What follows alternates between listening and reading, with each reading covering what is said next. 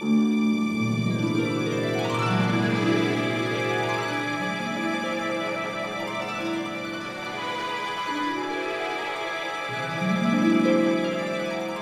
Fredrik Gertten, and I'm the filmmaker.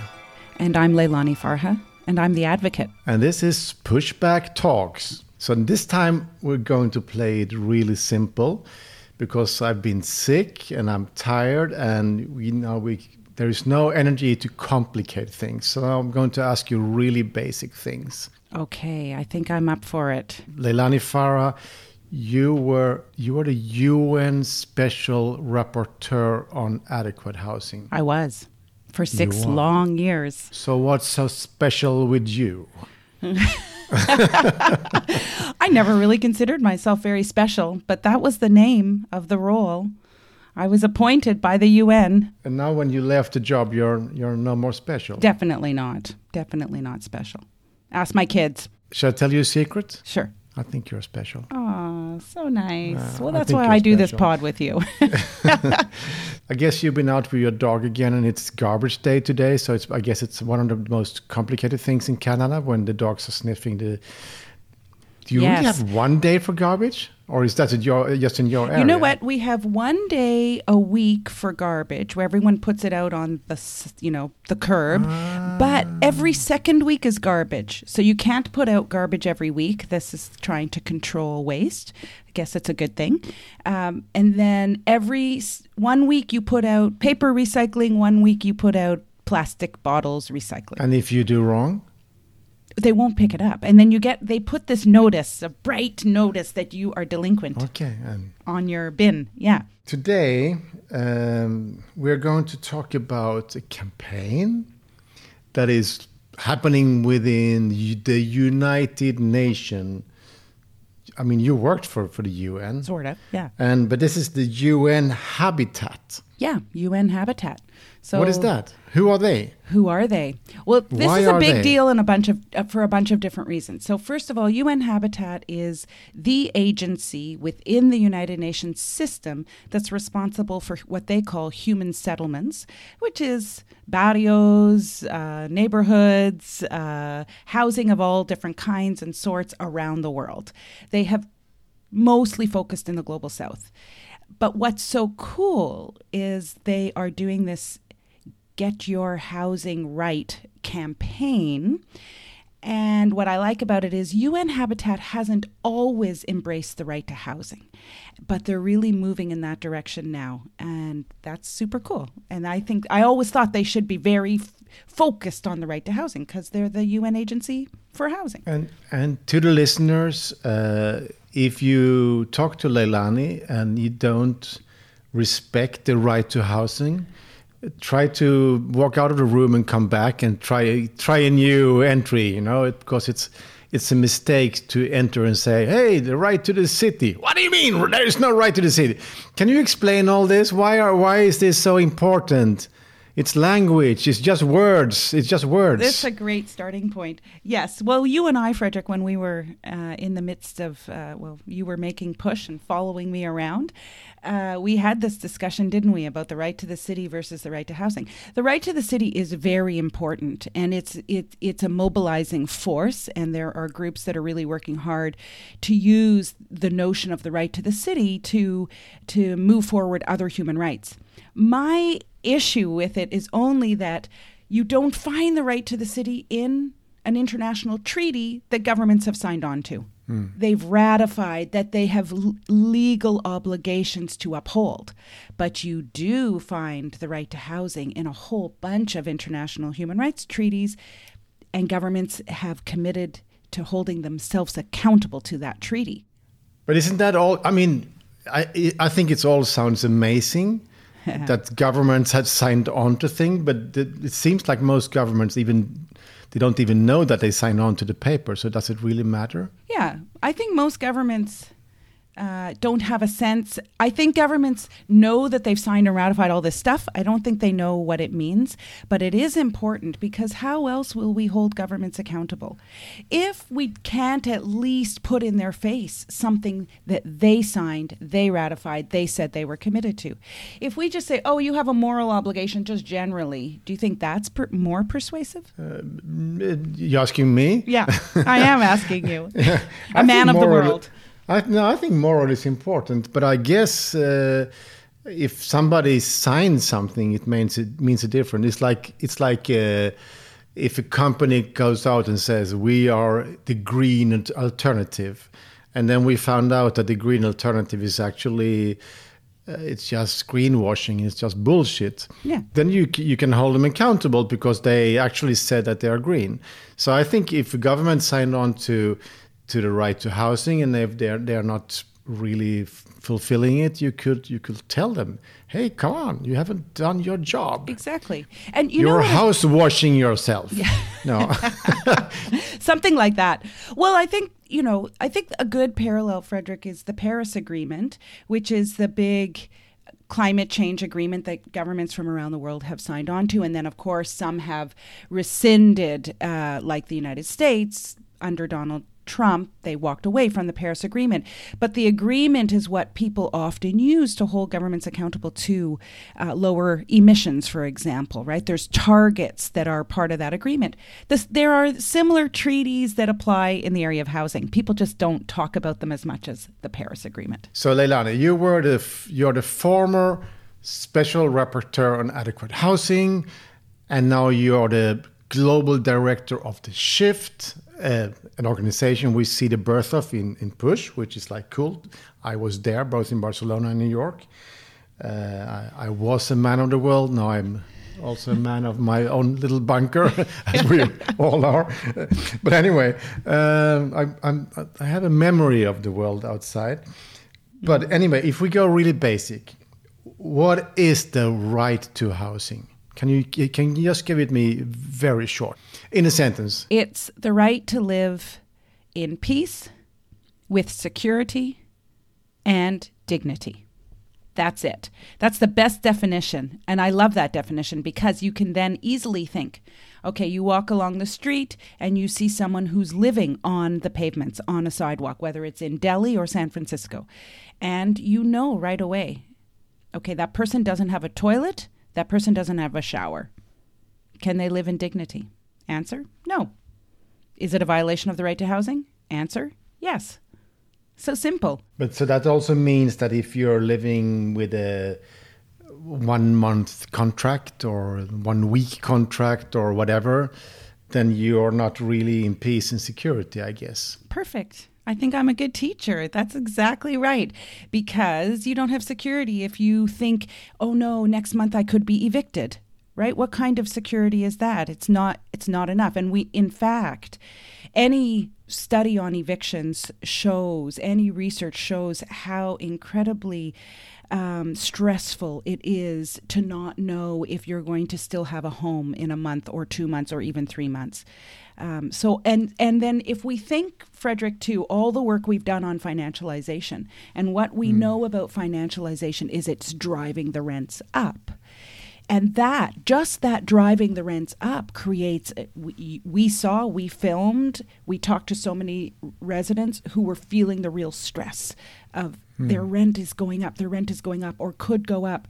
And that creates insecurity that would also not be compliant with the right to housing. But now you're again using very complicated language. Financialization. Mm-hmm. What's that? Financialization is where housing is used as a place to park, grow, leverage, or hide big money. How's that? You are special. That was pretty good. That was pretty good. Yeah, and it's kind of, we can unpack it. It's some kind of reporting over this. So you're a special reporter. That's what special reporting. Term? You know what? Yeah. No. This was what when you did this was special. I was special reporting. I like that. It was good. So I went from being the special rapporteur to being the special reporter. Yeah. Cool. See, you're coming that up. Role. this right to housing. Where do we have this? Yeah, I mean, it really is in international treaties. So everyone will know about the Universal Declaration of Human Rights. Most people have heard of that, UDHR, it's referred to. No, don't give the short words. That Okay, sounds the awful. Universal That's NGO-ish. Okay.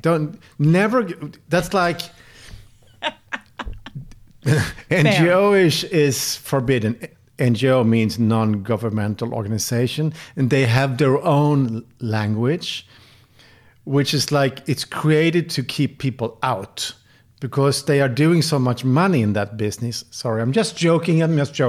Anyway, but they have a language that is very internal and doesn't really travel well. So don't go there, I won't please. go there. So the Universal Declaration of Human Rights, which it's really old. It's from 1948. It comes out of World War II and a recognition that we needed to, at that time, assert that there is this thing called the human family, and that what binds us all together is our mutual dignity. And it was an assertion that certain things are required for the human family to live in a kind of peaceful way and and with dignity. And one of the things that gets mentioned in it is that everyone should have the right to an adequate standard of living, which would include the right to adequate housing. So that's the very first time it gets iterated at that international level. I mean, if you told, let's say, Donald Trump or other people, they would call this is communism, But I guess it was signed by... Yeah, so the declaration was the world coming together. So it was many, many, many countries. But that was a political commitment. It wasn't a legal commitment. After 1948, in the 60s, the international community started to write treaties that governments would sign and ratify and make that legal commitment. So the main one for housing is called, are you ready? It's long. Oh my God. Yeah. The International Covenant on Economic, Social, and Cultural Rights. That's a complicated Yeah, one. now you know why we use short forms in the NGO world. What is covenant? Yeah, so a covenant, you can just replace that word with treaty. So it's just like a treaty. Yeah. International treaty of what? Economic, social, and cultural rights. So it includes housing, but it includes a lot more, like health, education. Now we read into it water, food, employment and labor standards and rights. Yeah, that's the go-to. So, but then all governments in the world signed on? Not all. No. Many. More than, 170 or something like that. So but who didn't? Who didn't? Guess. Biggest country that didn't. You think China? No. China did. Soviet Union? I think Russia did. India? India? Definitely did. So what's more, Greenland? No, that's like it belongs to Denmark now. Yeah. Denmark did. What? Denmark Sweden did. Yeah. did. Sweden did, okay. A country that considers itself the leader of the free world. Oh, Canada. No. That's your country. So why didn't you sign? No. Canada signed. The United States didn't sign. What? Yeah, the United States hasn't signed, hasn't ratified the International Covenant on Economic, Social, and Cultural Rights. Crazy. Not even under Clinton and Obama or. Correct. AOC, Congresswoman, who's very progressive. Many of the listeners will know who she is. Ocasio-Cortez. Correct. From the Bronx, yeah. Correct. She has been pushing that the United States really embrace social and economic rights, and that would include ratifying that international covenant. So from the 60s. Yeah, from the 60s. I think in Canada we ratified it in 75. I don't know when it became available for ratification, maybe in the 70s. So I think Canada was one of the first to ratify it, if I'm correct. You mean before Sweden? Oh, I'll have to look that up. But and the Brits. Yep, the UK has signed and ratified as well. Great. So you can all be proud. You Commonwealth countries. You poor Brits. Yeah. What a mess. And North Korea, we don't know. South Korea certainly has, because I visited there. I'd have to check, I don't know. Then the point is that most governments kind of forgot that they signed it, so it doesn't really make any big difference. Because also in your country, I've been walking the streets of Toronto many times and seeing an insane amount of people sleeping rough. Yeah. So there's a huge gap. There's a huge gap between what we know to be the standards under international human rights law and what happens on the ground in countries around the world. Definitely. I mean, in our lingo, we call it the implementation gap, a gap in implementation. Who is then responsible for this implementation gap? Yeah, governments. Did I pronounce? You did. Implementation gap. Yeah? Okay, good. I'm expanding your English. I'm Swedish, you know. Poor you. No, one should never feel sorry for Swedes. You've got it good. Mostly. So governments are responsible for implementing the right to housing. And that's what I love about international human rights law. It's super clear. Governments are accountable to people. That's it. And it doesn't mean other actors don't have human rights obligations, but governments are responsible for making sure those other actors, who might I be thinking of, people like or entities like Blackstone, governments have to make sure that anyone engaged in the area of housing. For people who haven't listened before, Blackstone is the world's biggest private equity fund. So they are like basically a monster with too much money. That's right. And they are very front and center in the housing and real estate sector. So governments have to do what's necessary. 8 years back. Yes, and they are shaking the world. That's right. By pushing up the rents for people who don't make more money now than before, but they have to pay more. A bigger chunk of their small salary to people who already have too much. That's right. Yeah. And so governments should be doing something about that, because governments have that responsibility to implement the right to housing. So does this then mean that the government have to provide a house to everyone? Okay, there is this. I've read in the newspaper there is Canadian UN lady says there is a right to housing. So come on, give me a house. Can you do that to your government? Yeah. So when I went to India, right, country of 1.3 billion people, one of the second largest country in the world, soon maybe to be the largest country in the world. That is exactly what they were asking me, laughing, like, seriously, you think that this is cool, that people can just ask us? We've got a big country, we're not that wealthy, etc. So no, that's in fact not exactly what the right to housing means. And that's going to disappoint some people. It doesn't mean you can just let homelessness go and let thousands and millions of people be homeless. There's, probably 150 million people worldwide who are homeless. So that's not cool. And under the right to housing, governments have to do something about that quickly. And they have to take immediate steps to address homelessness. So in that way, I suppose people living in homelessness can be demanding something more than what they have. But it doesn't mean that everyone can just, my apartment's kind of a little too small for me. I'm going to go knock on the government door and demand a house and I'll get it under the right to housing. That's not how it works. We have this notion, it's really another ugly word, but we talk about that it can happen progressively. Over time, governments have to be taking steps, but they have to be taking steps. They can't sit back, drink coffee, put their feet up and eat croissant. They have to actually take steps all the time to make housing better for people who need better housing. Now I remember a lunch in Copenhagen. The Canadian embassy invited you and me to a lunch around the premiere of Push in Copenhagen. Yeah. And they also had invited a lot of Danish real estate business, Correct. including Blackstone, which meant that there was one place empty around the table because they didn't come. That's right. I wonder why they didn't come. They had said yes, but then I guess then they have read a newspaper the same day or something. Right. Yeah. So what are not allowed to come from the New York said, no, don't go. That's right. But then there was a guy sitting beside you saying, yeah, but is it a human right to demand an apartment in the middle of Copenhagen? And you looked a little bit tired.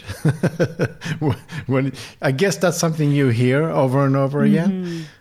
Yeah, and it's a little more complicated than that. So the first thing to say is that when someone is living in an apartment or a rental of some sort in a city where they want to be living and it's close to their work and their family and their favorite cafe and all of that, they should be entitled to stay there, yes, under international human rights law. And by that I mean you can't just be raising their rents and make it impossible for them to live there.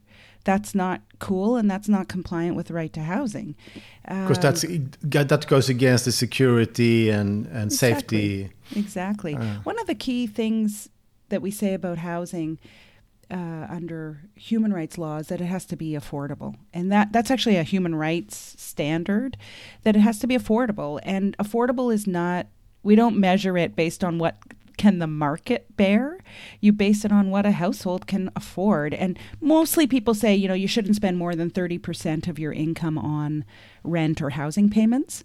And so affordability is really key alongside that security. You have to view them together.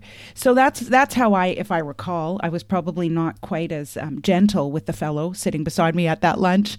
I remember it was such a beautiful lunch. It was such a beautiful room, and he was kind of ruining it with his questions. But anyway, that's part of it. The other part is, well, you know how society works. Most jobs are in cities. One's ability to make a living and provide for a family and all of that happens in cities. And so people go to cities because they need to be employed. So in that way, if that's the only option for people, then of course you do have to make cities affordable for people. You can't assume, people, if you can't afford to live in the city, don't live in the city.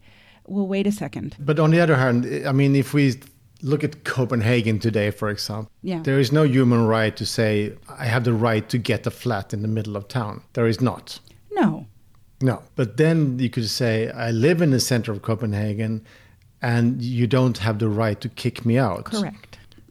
So that's kind of, there is some kind of protection in that. That's right, exactly.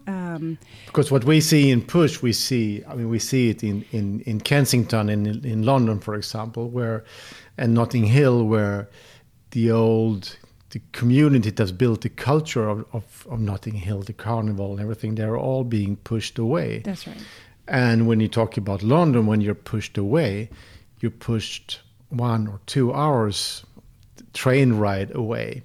And if you still have family in your community, it's a very strong separation from your grandparents or parents or friends and family. So it's a tough thing. You know what, Fredrik? I want to push us a little bit further, and we both like push, so I'm going to push us further. I don't think it's cool in terms of human rights to create cities that exclude certain groups of people.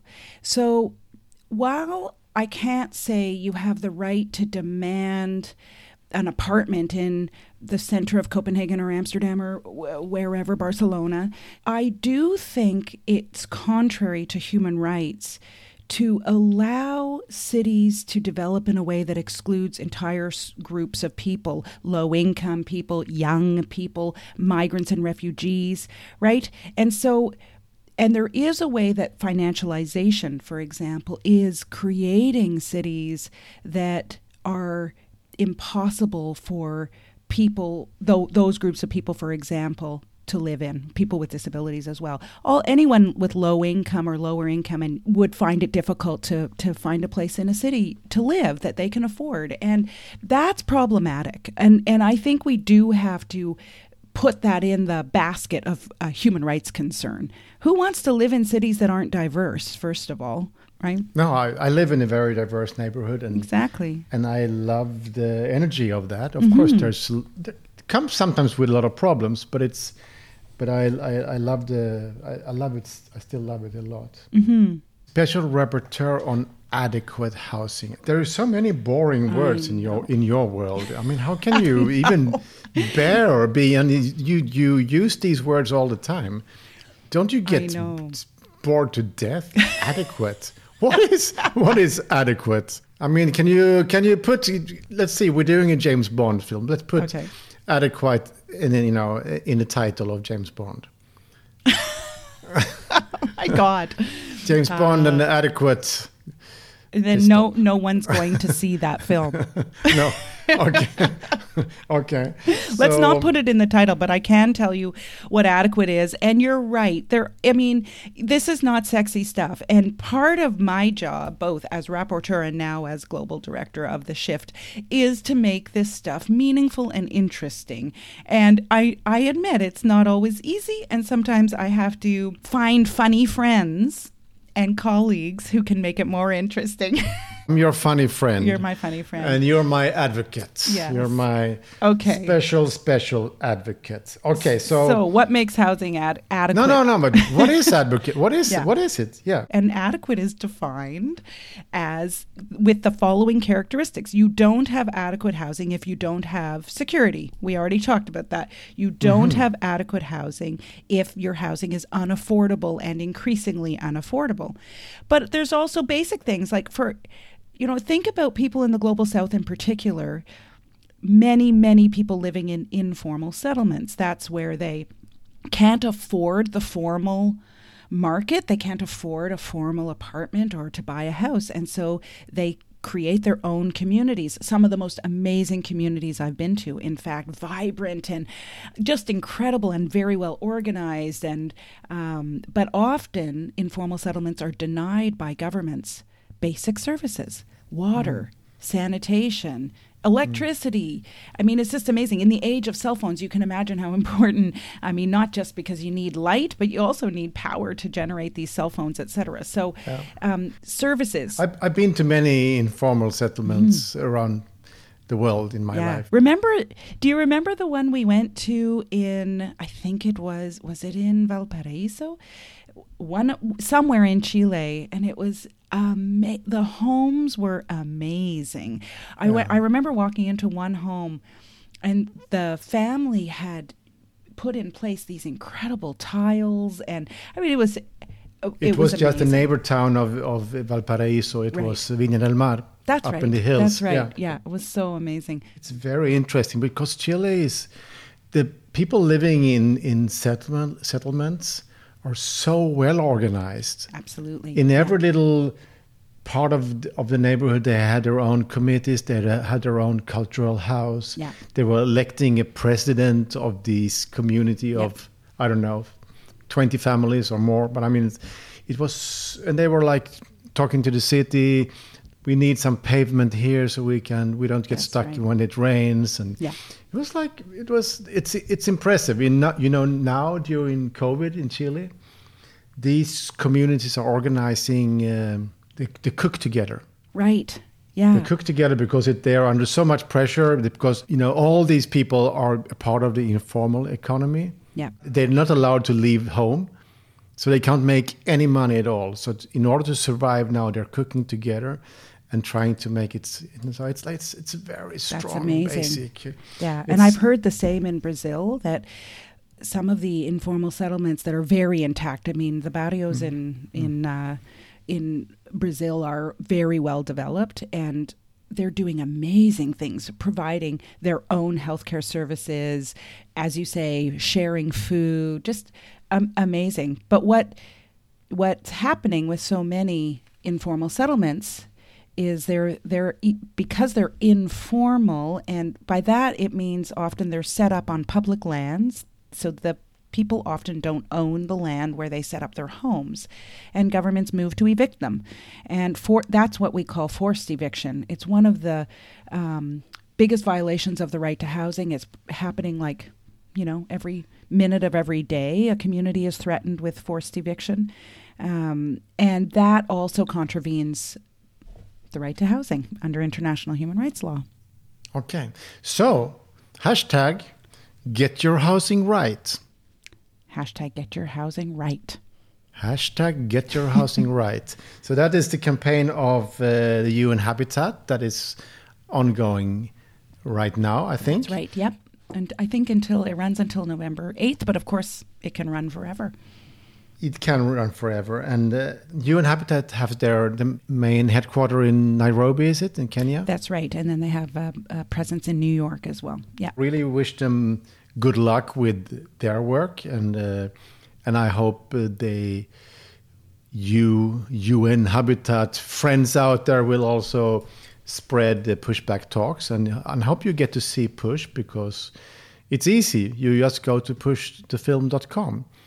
And if you want to show the film for communities or special screenings or, in groups on Zoom and so on, talk to us and we can help you to organize screenings. It's all possible. Is it that you can download it in Africa and Asia now? The film Push? Of course. Great. Yeah, No, right now, Push the film can be seen all over the world. Amazing. It's on Vimeo via pushthefilm.com and in the US with a special other provider. But then go to the same webpage. You can read about how to get the film in the US. Great. Of course, I'm the filmmaker, but it's the whole idea is to make a film that works as a tool to conversation. Yeah.